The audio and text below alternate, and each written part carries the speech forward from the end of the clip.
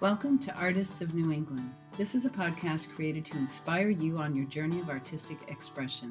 Whether you are a career artist, a teacher, an emerging artist, or hobbyist, you can learn and gain support from your peers. We will explore the symbiotic relationship between these groups, lending insight and empathy towards each other. We will discover the where, when, why, and how of the creative process of artists living and working in New England, with occasional bonus interviews with gallery owners, collectors of fine art, and art historians. Perhaps today's show will bring you the aha moment you've been waiting for. Welcome to Artists of New England with your host, Laura Castanari King. Today, I'm delighted to have Patricia S. Gordon from Nashua, New Hampshire. Welcome. Thank you. It's great to be here. Yeah, thanks for coming out, too. Weather's a little cold this morning, 17 degrees it was. Whew. Crazy. So I first saw your work on social media, and I just thought it was so ethereal and beautiful. And then you had a show recently at the Kennedy Gallery, and I was able to get up there, which was quite the feat, but I really enjoyed that show, and that's where I met you. And I was just checking on your website. Is that your 8th annual show there? I think it's either my 9th or my 10th, wow. Actually. Oh, because I was reading an older blog post. Is that right? It? Okay. I have it written down somewhere, but wow, that is wonderful. So I've probably seen your work years ago before I knew how to even differentiate anything in my head. It's been a slow journey for me, but that's wonderful. So tell me about your connection to New England. Were you born here? Have you? No, actually, I was born in Delaware, okay. And then my family moved to Virginia in the Blue Ridge Mountains when I was 3. Yeah. So I was raised in Virginia, and the town I grew up in is very small, maybe 17,000 people. Yeah. I mean, that's not very small by some New England standards, yeah. but it was nestled in the valley, like right near the Blue Ridge Parkway and the Skyline Drive. So we were surrounded by mountains. And so that was a big part of my growing up. And I felt at some point stifled by the small nature of the town I grew up in. But in retrospect, I feel like it was an experience that probably set the stage for wanting to do landscapes later and feeling connected to, what was around me. Yeah. And we're trying to get to the New England part. Okay. Well, I went to college in Virginia. Okay. I did 2 years at the University of Virginia, which was like half an hour from where I grew up. And then I felt like that was too large of an environment for me. Yeah. And I was leaning towards a sociology major because I felt that I wasn't sure I wanted to focus on art at that point because I felt that it wasn't academic enough. Oh, and that was certainly not true. Yeah. But do you think you felt that from family members or friends or? I think what I felt was that when I was growing up, I was at the top of my class. I was third in my high school class, and I felt like I can do anything. And although I started drawing when I was 3, just that's our naturally. Next question. Okay, well, we'll get to that then. Okay, sure. So how did I get to New England? I then transferred to the College of William and Mary, and my husband, I actually met him in high school, but we both were he was going to William and Mary, and I felt like it was a better environment for me. And when I got there, I had to make a decision what my major was going to be, and I had 2 years left. And I decided to do art history. Okay. I just made this change. I decided if I was going to be going to this smaller school, it's a state school, but it's still relatively small, maybe 5,000 undergrad. I wanted to focus on something that I absolutely loved. And so I squished a lot of art history and a little bit of studio art into my last 2 years. And when I did the studio art, I studied with a professor who told me that, my work was better than some of his studio art majors. Wow. But this was my senior year at that point. So I graduated with a degree in art history, and when I got out of college, my husband and I decided to get married because we wanted to be together. And we we lived in Alexandria, Virginia for the first year. And I worked for a bank just to make money. But we both decided we wanted to go to graduate school. So I applied to 2 art history programs. One was museum studies at George Washington, and another one was just an art history program. And I got into both schools, but he also at the same time was applying to go to grad school at Dartmouth. Okay. And for a master's degree. And he got into Dartmouth, and he had a stipend. So his offer trumped mine. And so anyway, that's how I came to New England. We moved up to Dartmouth. Right. Wonderful. Long way to get there, but that's how it happened. And I kind of came up to New England kicking and screaming. Oh, did you? Well, I knew nothing about New England. Yeah. And great. as we were driving up to the Hanover area, after living in the D.C. area, I was quite dismayed. And I mean, I eventually grew to love it, but it was a big transition. Big change, And I didn't want to go back to small town. Right. Oh, boy. So you mentioned 3 years old. Was your 3 years old was when I first started drawing. And there was no one telling me, you know, like you should draw or anything like that. It was that I just started doing it. And I started drawing people. Yeah. And what I would do. 3? Oh, my God. Well, I mean, I can't tell you how good they were at 3, but that was what interested me. I would, when I was out and about, I would observe people, and I would observe what they were wearing and how they were interacting. Yeah. And I have one drawing from when I was a little older, of course, but it was always in the style of the library books I was reading at the time. Oh, sure. So I didn't have any art teacher at that age, but I would go to the library and choose books, not only for their content, but for the illustrations. And then I would learn how to draw people doing things that I had observed in the style of the illustrator. And how old were you at that point? I really don't know. It was elementary school. It was elementary school. And I used to fill up like pages of papers that my father would bring home from work. He was a chemist at DuPont. And he would bring home like piles of paper that had the perforated edges. Oh, yeah, the old computer. Yes, and I would just fill those with drawings. And that was when I first started drawing. Wow. And then I didn't take art formally until I was in either junior high or high school.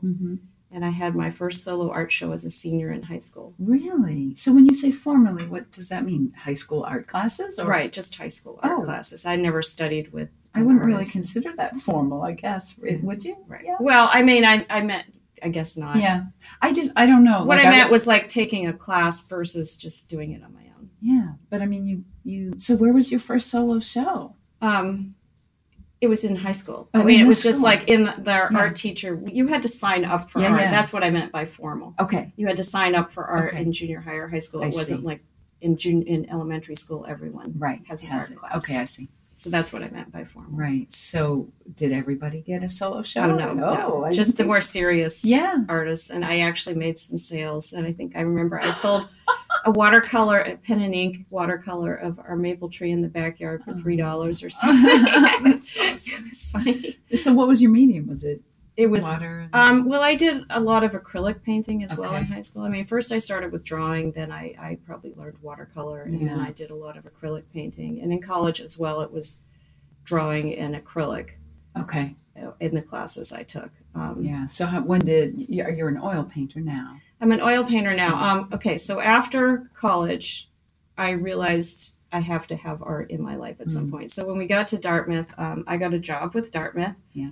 And you could take any classes you wanted for free. So I decided I was going to go to the studio art department. And unfortunately, they wouldn't. That was the one department where they wouldn't allow you to take free classes. So I was, I was quite dismayed. So they did have a life drawing group that I started doing while I was there. Yeah. And that was my beginning. And then everywhere we moved, I started searching for painters to study with. And I think the first renowned painter that I studied with in Nashua was James Lipanovich. He lived in Nashua at the time. And he was trying to get the Nashua art scene going. So I studied with him on and off, and that was where I first became an oil painter. So what were you looking for when you were looking for someone to study with? I think it's always been intuitive. Yeah. I never am looking for something. It's like I feel like someone shows up in my radar Yeah. and I evaluate Yeah. and then I just go with it. Okay. And so it was oil painting with him. I mean, eventually I started doing pastels as well. I was doing pastel portraiture for a while. Wow. I was studying at a place in Manchester. I'm not sure where that was Wow. anymore. And then I was also doing a life drawing group in Manchester with the New Hampshire Institute of Art for a long time. I did that. Okay. So I was trying to keep my foot into drawing from life because I loved that. And then I started bringing pastel into that as well a little bit. And so it was primarily figurative. Yeah. And I was doing, I was basically trying to do figures in a landscape when I was doing pastels. Okay. And I did not feel very successful. And at the same time, I became aware of the Putney Painters in Vermont. And I started attending free lectures that were being given by Richard Schmid and Nancy Guzik, and getting very interested in that group. And I took a few workshops there, and one of them was with Clayton Beck, who was, I guess he was a fellow classmate of Nancy's at the Art Institute of Chicago. And the class I took with him, it was, he was doing people at the time, and that was my draw. And but the class was actually doing a still life. But his method of painting was making it very slow and methodical and contemplative. Every brushstroke was to be thought about, and that was hard for me. I felt different. Like it was painful, and it also, I mean, it was painful. Yeah. And I didn't feel very successful at that. And the other part of that piece that I took away from that was that he told me if I wanted to paint people, I should really be doing it 4 to 5 times a week with live models. And I felt overwhelmed by that. And at the same time, I'm a perfectionist. I have a perfectionist streak. So I was like, I really should not be painting people. And I mean, that was kind of that was a life-changing moment. It was a silly conclusion in some ways, but it was, I started at the same time after that experience going to museums and noticing that I was drawn to landscape painting. Nice. And I really hadn't been before. Yeah. So I started sort of looking at what classes could I take in landscape painting, and I found Stan Muller at the New Hampshire Institute of Art. Yeah. And that became a fairly long association. I took courses with him, I think, until he stopped teaching. Right. And started just doing workshops. And I actually attended his first workshop in La Napo, France. Wow. And, you know, that was a fun experience. And part of that was like trying to be comfortable with plein air painting. Okay. That's not my thing. Yeah. What part of it? Is it the... It's the fact that you're going out and you have to find something to paint that moves you. For me, it has to move me, or I feel like it's just an exercise in... Yeah. Well, for me, it almost feels futile because you're observing. It's an exercise in observation. But unless I feel the heart connection to the environment, I don't feel inspired. And so that's what's difficult for me about plein air painting, and especially when you're doing it with a group and you have a set location. Yeah. It's not like I can go drive over there and find something that appeals to me more, or the light might not be right. And I find that in order to have a successful painting, at some point, usually right from the start, I have to feel some kind of wow factor. Right. And when I was in France, basically it was a slow start for me. Okay. Because we were basically on the grounds of this old chateau. And at one point also, I was up on the rooftop taking photos of the sky. And I was looking up and I stepped down off a small step and I fell and twisted my ankle. And it was a pretty severe strain. However, at that point, I was starting to get really into plein air painting because it was like a 10-day workshop. And so was this your first time plein air painting? No, we had done different outings with Stan as, you know, part of his class. He offered different little workshops, sometimes just for a day. And I would just drive for the day. But this was my first time immersed in it Yeah. for a period of time. And by the time I got immersed in it, my ankle was like huge, and I had to paint. You had to sit. Well, I had to sit, which I like to stand when I paint. I like to no. stand and move around, Yeah. and I had to prop my ankle up, Mm. and there was no ice there to be found. So yeah, it was not the best time to have. It actually took a long time for that ankle to heal. Yeah. But here, So that was your immersion with plein air painting. Is that currently? Do you practice that way? I only plein air paint when I'm sort of forced into it. Oh, okay. So that's I was going to say it's not your go-to. You're not. No, but I feel like it's very much of a good exercise. Okay. But it has to be like the right sort of temperature outside. I know. And the right kind of, I hear you. the right kind of day, and I really am feeling more drawn to the seacoast, and that's like an hour drive for me from where I am, and so I find lots of reasons not to do it. Yeah. But I do feel like it has helped me when I have. My main process that I follow is that I take a lot of photographs, and they're really just on my iPhone. Okay. And I feel that it's places or scenes that inspire me. And if you know my work, you know that one of the things that inspires me are clouds. And I feel that they're very ephemeral. They move, they change. Like by the time if I am driving and I stop by the side of the road and get set up, it's a different scene sometimes. So some of it I try to like just sort of memorize as I see it, and others I will actually stop and take, a lot of photos of just how they're changing, and then I look at them back at my studio. And basically, when I'm looking, I have studio time. I'm looking through my photos and saying, what do I want to paint, and how do I want to paint it? And I will just start. I paint in layers. That's another reason why plein air painting is difficult for me. Yeah, because that works better if you're an alla prima painter. And I have tried that, and it really does not produce a result that I'm happy with. For me. Right. And I admire so many painters that can do that well, but it's not me. Yeah. And I do love your clouds. They're amazing. I marvel at them. I can remember being over at Kennedy saying, how does she do this? It's just I'm fascinated with clouds. And I mean, it's been, I can't tell you how long I've been painting them, but I find that the more I paint them, the more different kinds of clouds I want to paint, and different kinds of light. I mean, it started with more dramatic clouds and stormy clouds, and now I like to paint clouds on a sunny day, and it's any kind of clouds. It's just whatever moves me when I see them, and I become fascinated with like how to make them look so you can see through them. And there's different layers of them, and it also, they lend well to my style, which is painting in layers. And I'm just endlessly fascinated with them. Yeah, I love that. So let's go to how, at this point, you're still working full time, and you are taking some workshops here and there with Stan and that. This year is less full time because of the businesses that my husband and I are building out.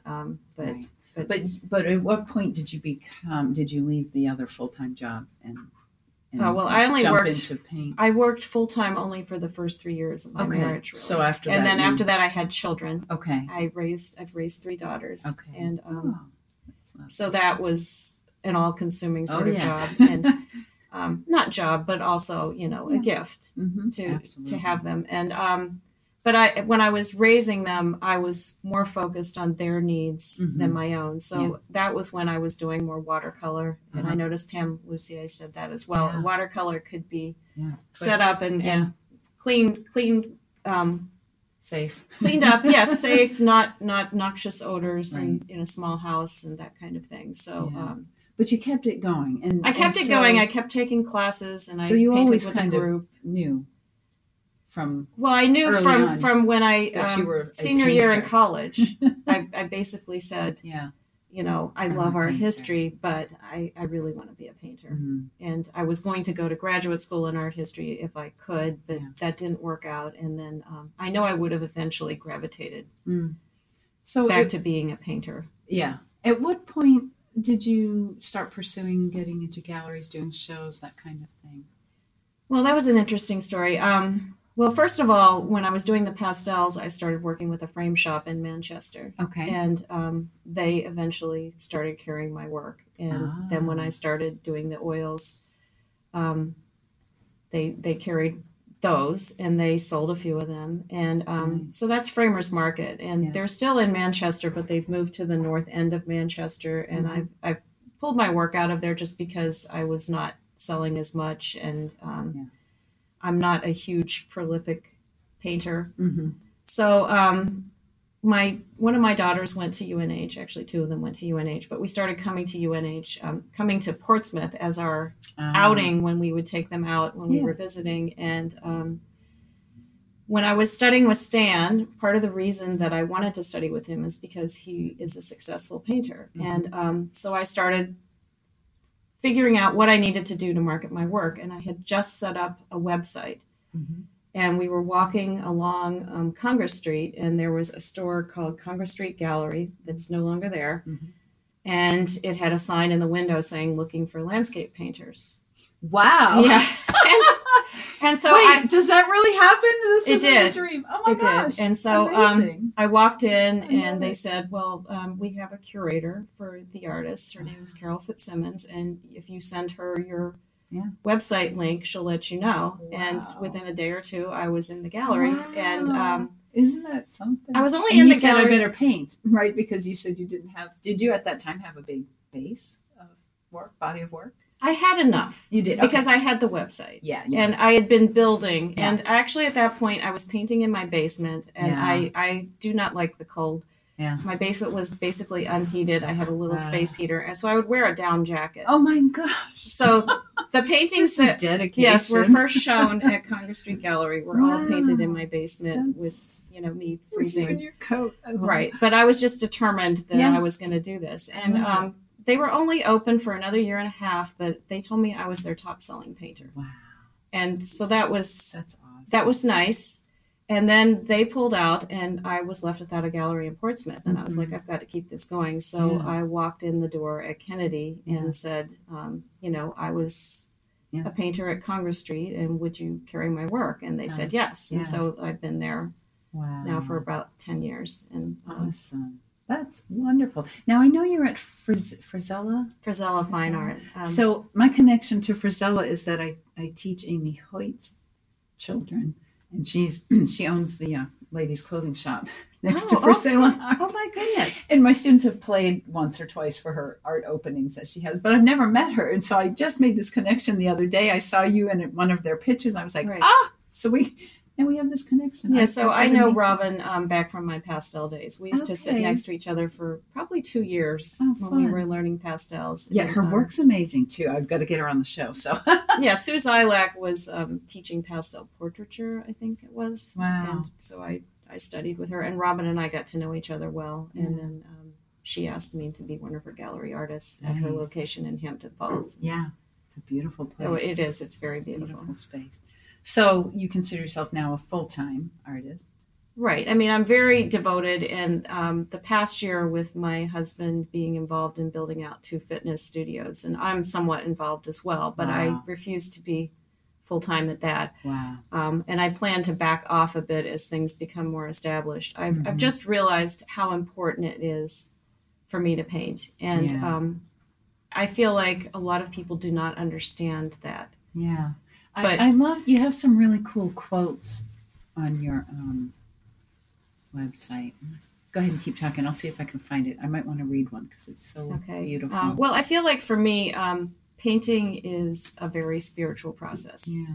And when I started doing the landscapes at first, it was plein air paint. Stan had a very strong plein air painting focus. Mm-hmm.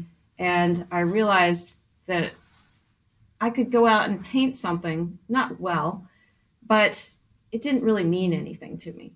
Mm-hmm. And as I started painting more and more, I realized that painting, for me, the process of painting was a very emotive process, very intuitive and emotive. And that it actually helped me in other areas of my life. I had a very chaotic childhood. Yeah. And it affected a lot of decisions I made in my life and a lot of choices that weren't the best. Mm-hmm. And I felt like I discovered that painting helped me with all of that. Yeah. Painting and fitness. Yeah. Is it like a meditative? It's very meditative for me. So I'm not the tortured soul when I paint.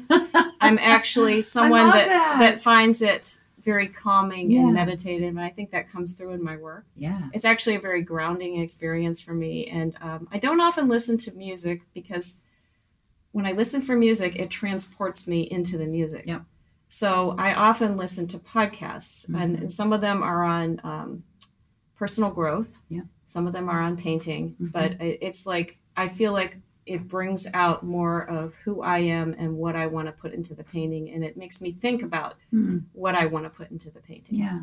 And that's such a huge part of what I do. And that's why plein air is hard for me, because I can't just manufacture that in the nature as much. Yeah. And then a lot of what I'm inspired by, like the clouds, I can't stand there and paint them the way I want to. Yeah.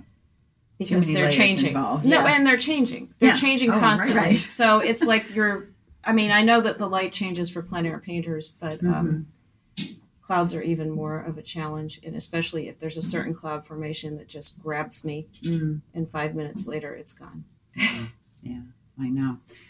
I hear you. I have millions of pictures of them, but I can't render them like you at all. So if you go to Patricia's website, it's patriciasgordon.com. And on the front page, I just love this quote. It's, every day, consciously give yourself a moment wherein you are doing nothing but appreciating a beautiful view or favorite spot. Appreciate your life even momentarily, and the rest of our busyness will flower into well-being. And that's a quote by Waylon Lewis. It's just and he's not a painter, but beautiful. He's someone that I've followed him on social media, and but you do have to make that space, right?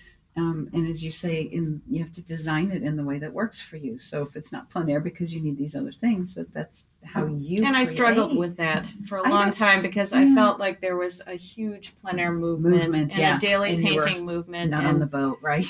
Right, and I can't paint a painting in one day. Yeah. I had to accept who I am and what am I trying to say and what is the best way for me to say that. Right. And you have to be true to yourself. Yeah. I mean, I think you have to be aware of other influences and other painters' work and what are their processes and what works for them. Yeah.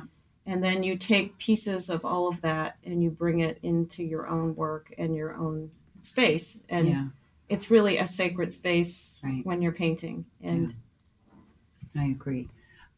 So talk a little bit about success. What does success mean to you as a painter?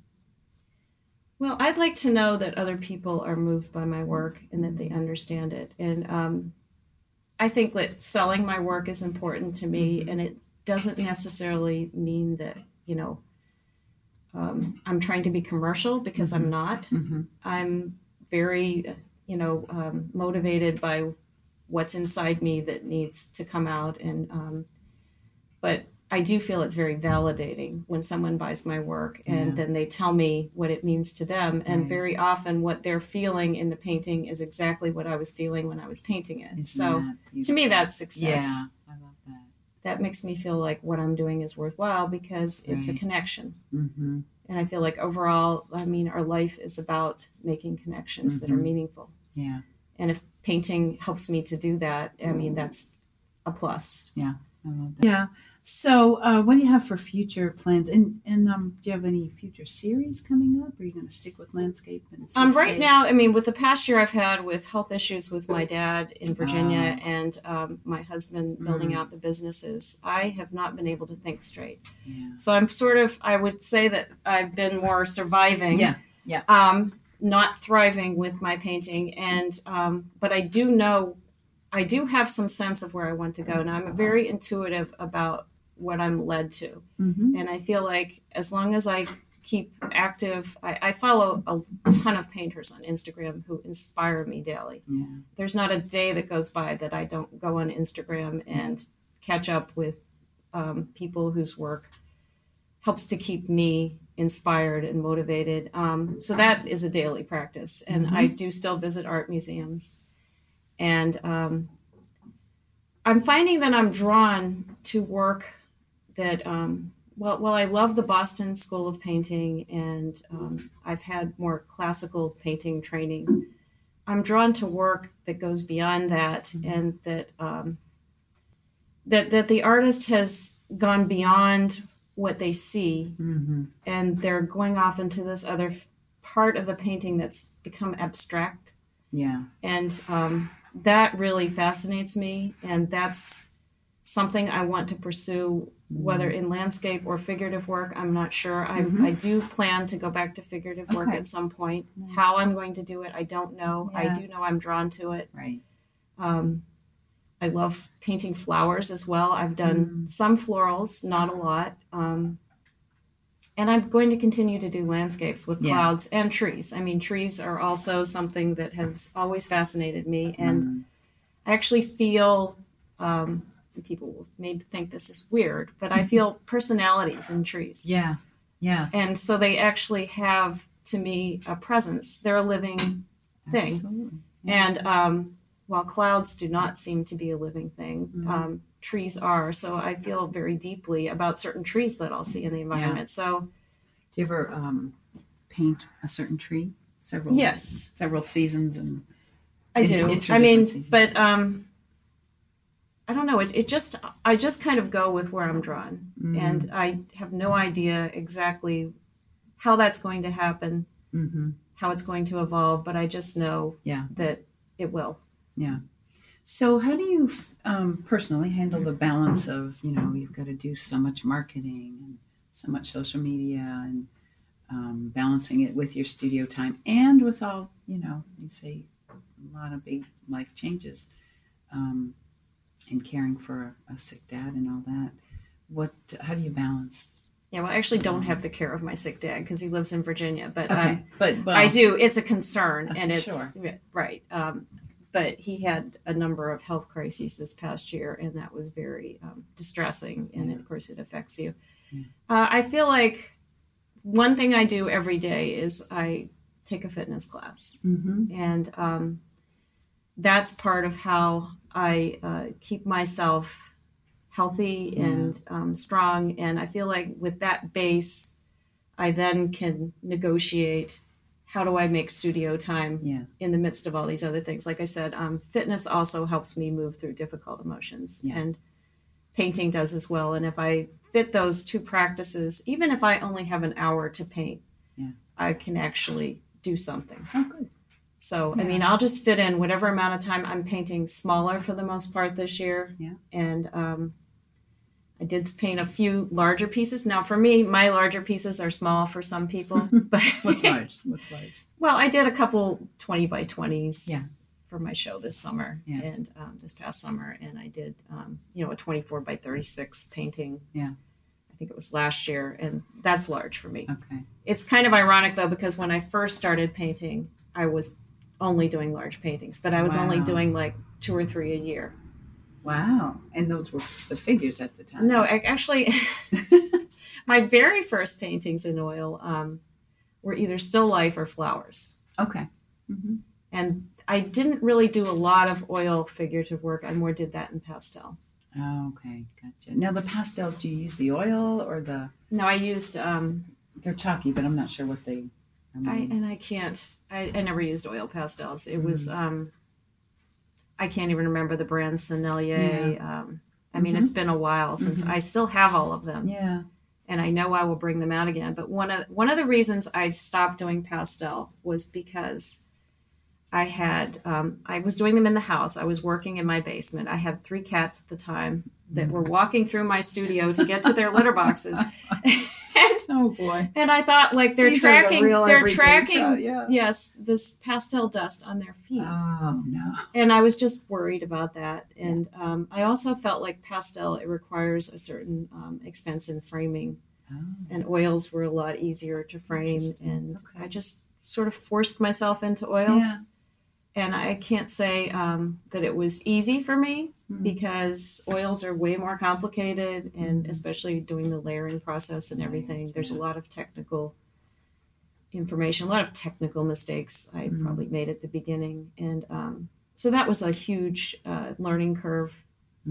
And but I love them now. And I mean, I can't imagine painting with anything else. I do feel like I'd like to go more in the direction of watercolor when I'm outside. I took a watercolor workshop a couple summers ago with Alvaro Castagnet, who calls himself the passionate painter. Yeah. I don't know. But that was very inspiring. And I feel like I could actually do watercolor sketches outside way more easily than I could do an oil painting that will actually make me happy. Right.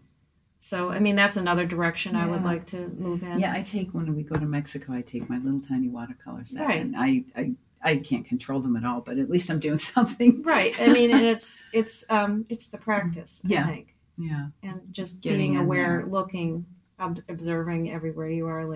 I see paintings everywhere, but I think I'm taking a photo.